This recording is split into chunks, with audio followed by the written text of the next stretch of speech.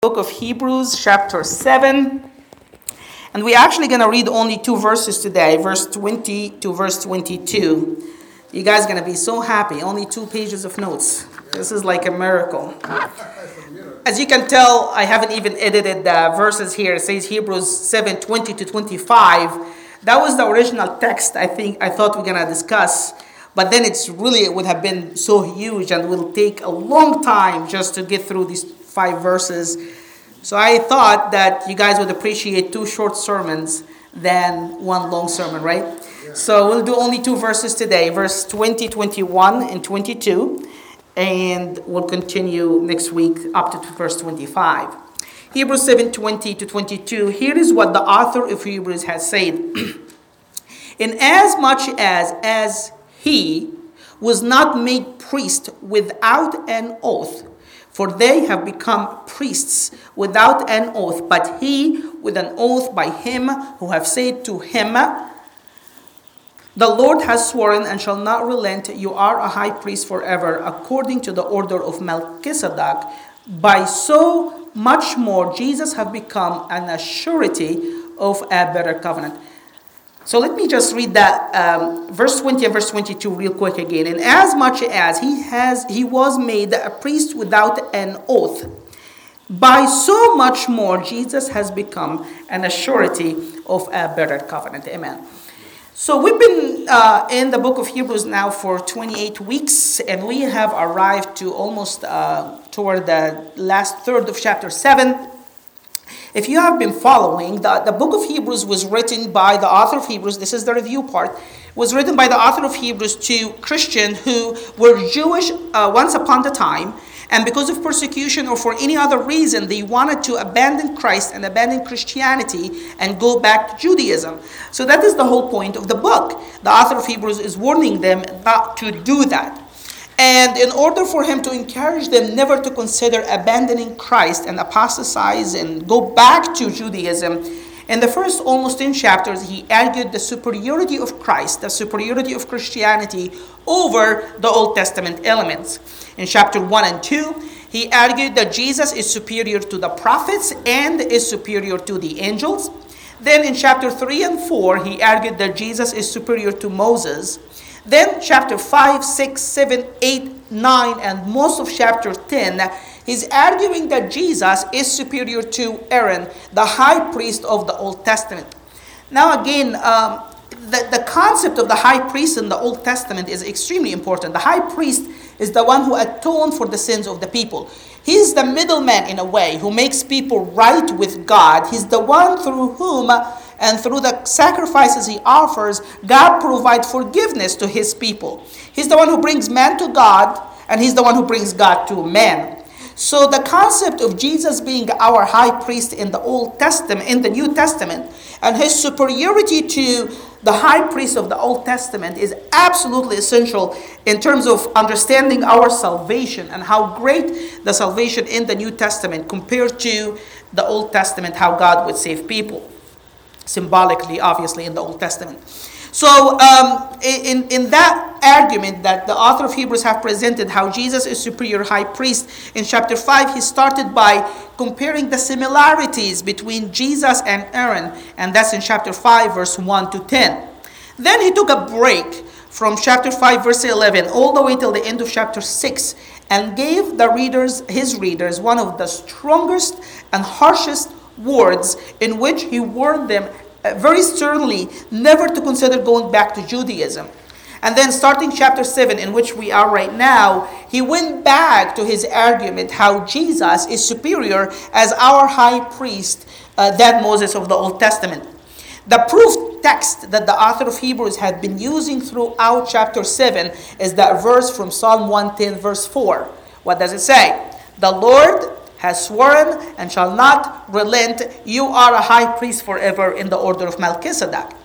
So the author of Hebrews is using that verse pretty much as the foundation of his argument that Jesus is superior because he has that prophecy, that promise from the Father, from Psalm 110 verse 4, that he will be appointed high priest forever in the order of Melchizedek, which is far more superior than the priesthood in the Old Testament. In chapter 7, 8 and 9, in chapter 7, 5, 6, and 7, I apologize, we see that Jesus is a superior high priest. In chapter 8, 9, and 10, we see that Jesus has a superior priesthood. And in arguing that Jesus is a superior high priest, in chapter 7 here, the author of Hebrews in chapter 7 has provided us 5 reasons, in chapter 7, 5 reasons why Jesus is a superior high priest. Number 1, because the priesthood, because Jesus' priesthood has a greater order. It came in the order of Melchizedek than in the order of Aaron, and that's verses 1 to 10. Then last 2 weeks ago, we spoken about Jesus has a different order. Jesus did not come on the order of Aaron, but in the order of Melchizedek. That's why Jesus is superior. He didn't just come on a greater order, he also came in a different order. And that's what we talked about last week. How the priesthood of Aaron was insufficient, did not make people right with God, but the priesthood that comes in the order of Melchizedek is perfect, and it can make people right with God. Sister Laura, do you still have some of the prizes? Can we ask? Okay, let me ask you a couple of questions. See if you remember last week. What was the problem with the priesthood under Aaron? It did not accomplish what? What was the one thing that the author of Hebrews talked about? Because it didn't lead to perfection. It didn't lead to perfection, correct. So we'll give him a prize for that. Now, the author of Hebrews in the text as well last week defined for us what is that perfection. What precisely he meant that the Old Testament priesthood was able to accomplish. What is the very definition of perfection? Perfect. It did not bring us closer to God, but Jesus as high priest was able to bring us closer to God, right? Because he offered a perfect sacrifice. Now, what was the hindrance? Why was people under the Old Testament were not able to come close to God? Because the Old Testament priesthood was not able to solve the problem of sin. That's right, she said it first. The Old Testament priesthood was not able to solve the problem of sin, but Jesus did by his sacrifice. That's why Jesus is a superior priesthood. And now in verse 22, which we're looking at now, Jesus is superior because he was appointed by a divine oath. Next week, we're going to see that Jesus is superior because he's eternal versus the Old Testament high priest who would die after the life is over. And finally, Jesus is superior high priest because of who he is and the perfection of his sacrifice. And that's verse 26 to 28. So let's zoom in today into why Jesus is a superior high priest. And that's because Jesus was appointed high priest by a divine oath, unlike all the Old Testament priests, where none of them was appointed by an oath from God. Again, that idea that Jesus was appointed by a divine oath, we find its roots back in Psalm 110 verse 4 when it says this, "The Lord has sworn and shall not relent. You are a high priest forever." So today the author of Hebrews is focusing more on that word sworn and what does it mean. And why Jesus is greater? Because he was appointed by an oath. It says here this, verse 20, "And in as much as he was not made priest without an oath," and he explains that in verse 21, "for they have become priests without an oath." We read about that back in the Old Testament. In Exodus 28:1, for example, we see that God is calling Aaron and his descendants to be priests and the high priests. And that's what we read in Exodus 28 verse 1. God is talking to Moses and say, "Bring near to you Aaron your brother," said God to Moses, "and his sons with him from among the people of Israel to serve me as priests."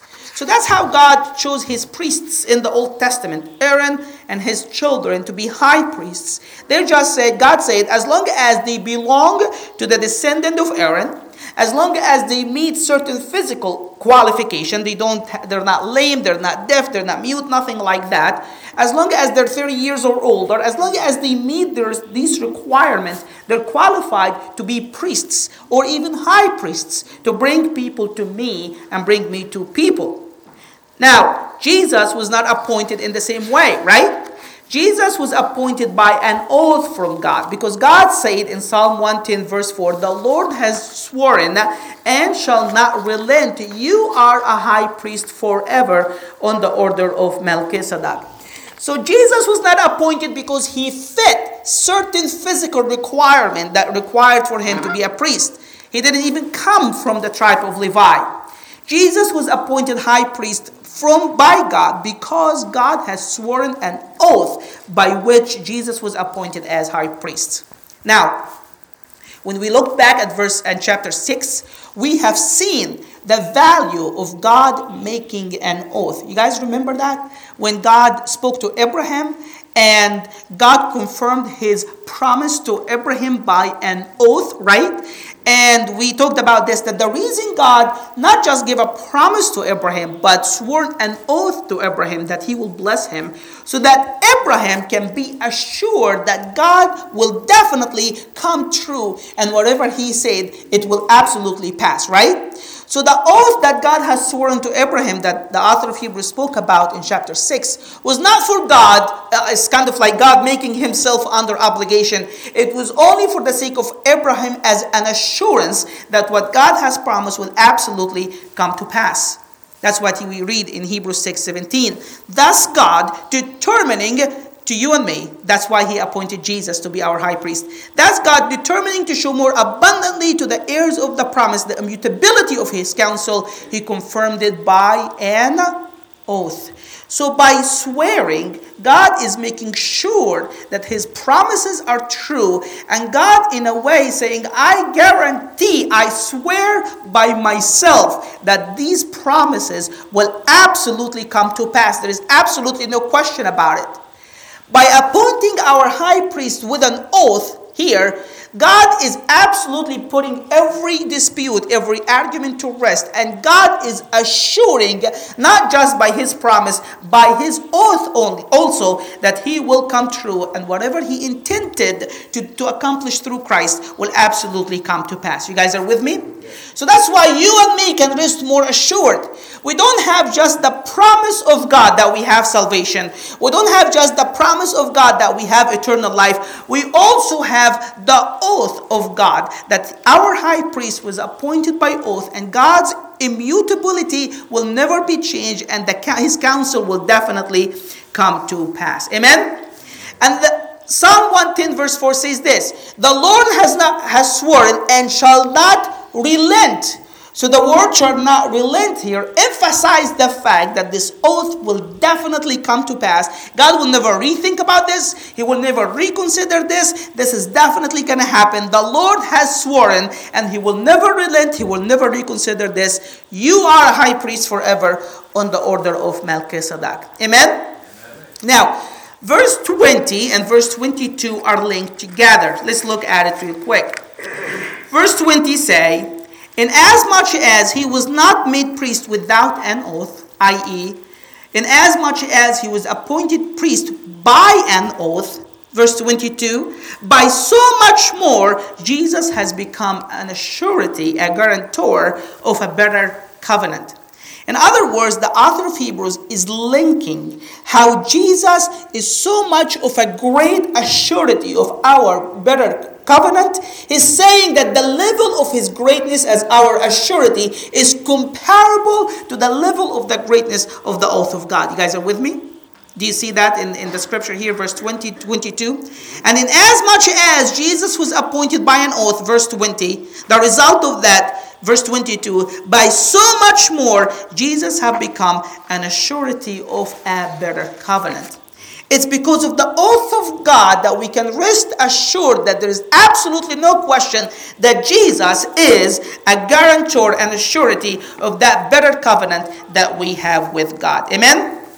Now, the word that the author of Hebrews chose here, he has become an assurity, a guarantor, is a very interesting word.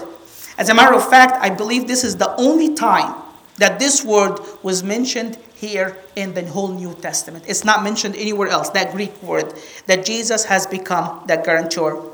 The idea of that guarantor is a bondman, somebody who is legally responsible of accomplishing the terms of that covenant. You guys are with me? Let's put it this way. I was just thinking about it.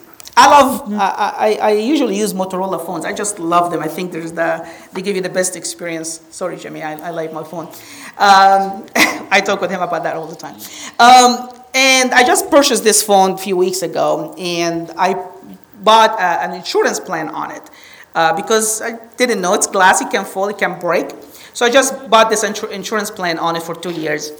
Wednesday, after the prayer meeting here, I go home. I have the phone on my counter on the kitchen, and I'm opening the drawer or something up there, and then that heavy jar, I don't know what Katrina has in it, something super heavy, and it falls straight on the screen, and the screen just goes dead, and the phone is as dead as it gets. Now, I called them back, and they replaced me. That's my new replacement, so I was so happy about that. Now, you know what I was thinking about? I was thinking about that verse when that happened. When I saw that jar falling and my phone is broken once and for all, and there's absolutely no remedy for that phone anymore, how concerned do you think I was? Very. Actually, I wasn't. Yeah, you know why? Because I have insurance. You guys are with me? I purchased that insurance. It doesn't matter what happened to the phone. I just can call them up and they can send me a new one, right? This is the terms of the insurance that I bought. I give them the $100 or whatever for 2 years, and then whatever happens to my phone, they're gonna send me a new one. I missed my phone. I had all my information on it, so I was disappointed in that sense. But was I very concerned once I saw my phone like really shattered into like the screen not functioning anymore? Not very much. Do you know why? Because I have a surety. I have a guarantee. There is a guarantor called the insurance policy, right? And because of that guarantor, because of that insurance policy, I was not super concerned about that I lost my $500 that I just spent 3 weeks ago on my phone. You guys are with me? That is the precise idea that the author of Hebrews is telling us here. Jesus, for the lack of a better term, is legally responsible. You guys are with me? Jesus is legally responsible that the terms of that new covenant by which you and I enter into heaven will surely come to pass. There is absolutely no question about it. You guys are with me?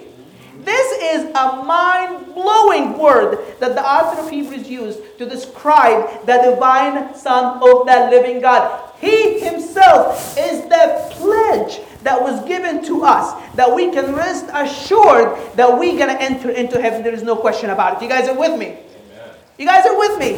This is just mind-blowing word that the author of Hebrews has used. He is the bondman. You know what the bondman does? It's like if you're in a legal dispute.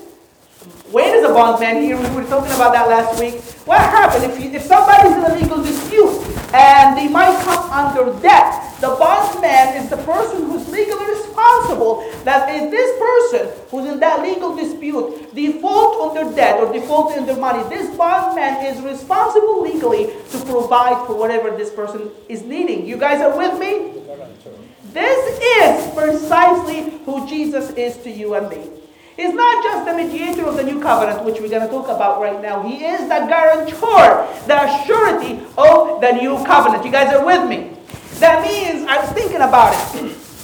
If you stand before God one day as a born-again Christian, and then for some reason an angel comes to you. I was just thinking about that situation. And angels come to you and say, well, God the Father decided that you're not going to enter into heaven. You're going to actually end up going to hell. You know what I would think to myself at this point? I was like, you know what? Jesus is my guarantor. The Father and the Son can figure this one out to themselves. Who paid for what? Not my problem. I am going into heaven because Jesus is the pledge that I'm definitely going to be saved. You guys are with me? There's nothing to worry about if you're a child of God. And this is extremely important because in the context of the book of Hebrews, we have seen the author of Hebrews using harsh words to warn the people from backsliding. We've seen before him saying, if people come to know Christ and then go back, there's no hope for them. They will never be reconciled again because they have publicly crucified the Son of God. But for those who are being saved, you guys are with me, Jesus himself is our pledge. He's the pledge that was given us as a legal guarantor that the term of the covenant will surely come to pass. Amen? Amen. He is our guarantor. We've seen in the book of Hebrews that Jesus is a mediator of the new covenant multiple times. Let me just give you an example. Chapter 8, verse 6, it reads this. But now he has obtained a more excellent ministry in as much as he is also a mediator of a new covenant, which was established on better promises. Amen? 3 times, as a matter of fact, we see in the book of Hebrews that Jesus is that mediator of the new covenant.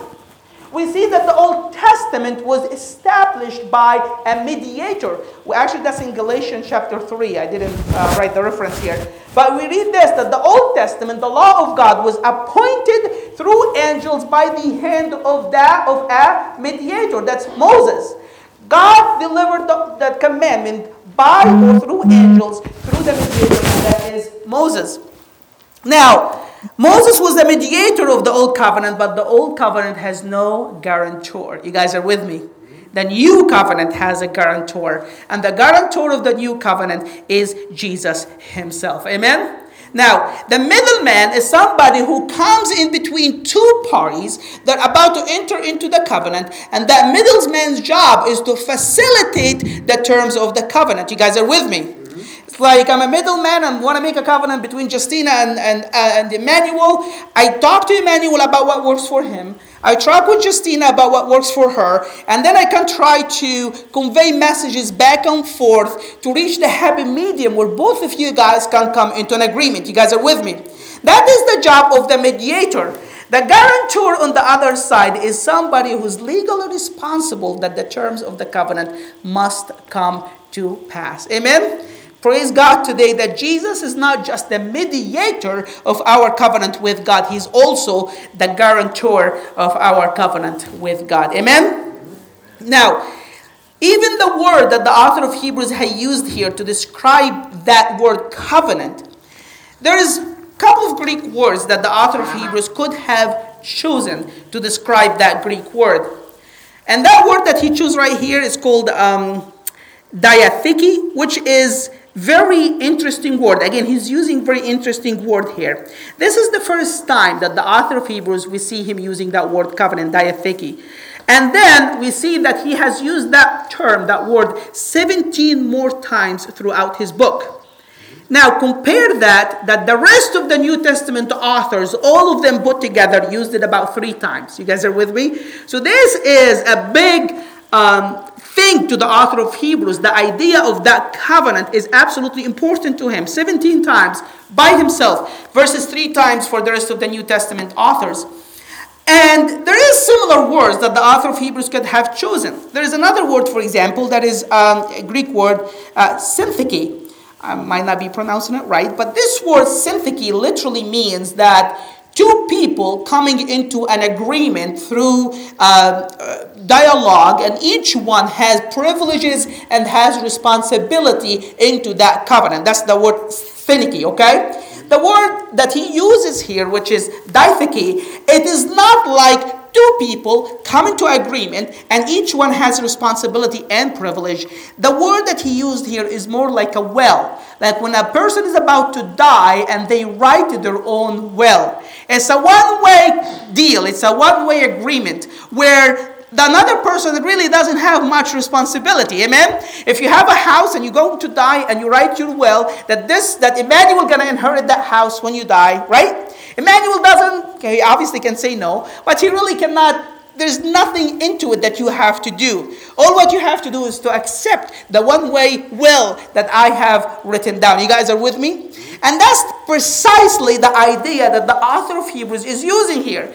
He's using a word that says not that God and man has entered into an agreement where man has to accomplish things and God has to accomplish things in order for that agreement to work. The author of Hebrews is pretty much telling us that this is a one-way agreement from God. God is the one who is responsible of all the terms of that covenant. He's the one who's responsible from A to Z. He's the one who's going to do all the work. All what you have to do is just to agree to enter into that covenant with God, but you don't have work to do in order to accomplish that covenant. Amen? Amen. Think about that. Think about that. God is saying, if you would enter into a covenant with me today, because of what Jesus has done on the cross, because of his death and his resurrection, I will do all the work for you. I will change your heart. I will give you a new desire. I will give you a new will. I will make you a brand new creation, and I will adapt you into my own family, and I will let you enter into heaven. All what you have to do is just say, yes, I'm agreeing. I'm going to take that deal with God. That's it. Isn't that just mind-blowing? Amen? This is awesome. And that's because of who Jesus is and how great of a high priest he is. It's the word of the oath of God that made Jesus such a great high priest and offering you and me such a better covenant in our relationship with God. Let me just close with this. In these three verses that we have just read, I want you to consider the triple assurance that God has given every single person who put his trust in Jesus for their salvation and for their eternal life. Number one, the word covenant is a one-sided deal. You guys are with me? You don't have to do anything to enter into heaven. You don't have to work for your salvation. All what you have to do is repent of your sins, turn around, ask Christ to come into your heart and change you, and then he will give you the brand new nature, the power to change, to walk with him uprightly for the rest of your life. It's a one-sided covenant. You don't have to do anything in it. You just have to accept it. Number two, this covenant was not just promised by God, it was also confirmed by the oath of God the Father himself. You guys are with me? This is not just a promise from God, this is promise and an oath. And we have seen before that the oath finish all dispute, bring every disagreement to an end. This is it. The oath is final. And God's oath of that our high priest has been appointed by oath is a final word right here that our salvation is guaranteed. Amen? And number three, Jesus himself is the pledge that we shall be saved. He's the legal guarantor that we will enter into heaven because of who God is. Amen? I don't know about you. That makes me very happy. Amen? Amen. Let's come into the presence of God in prayer.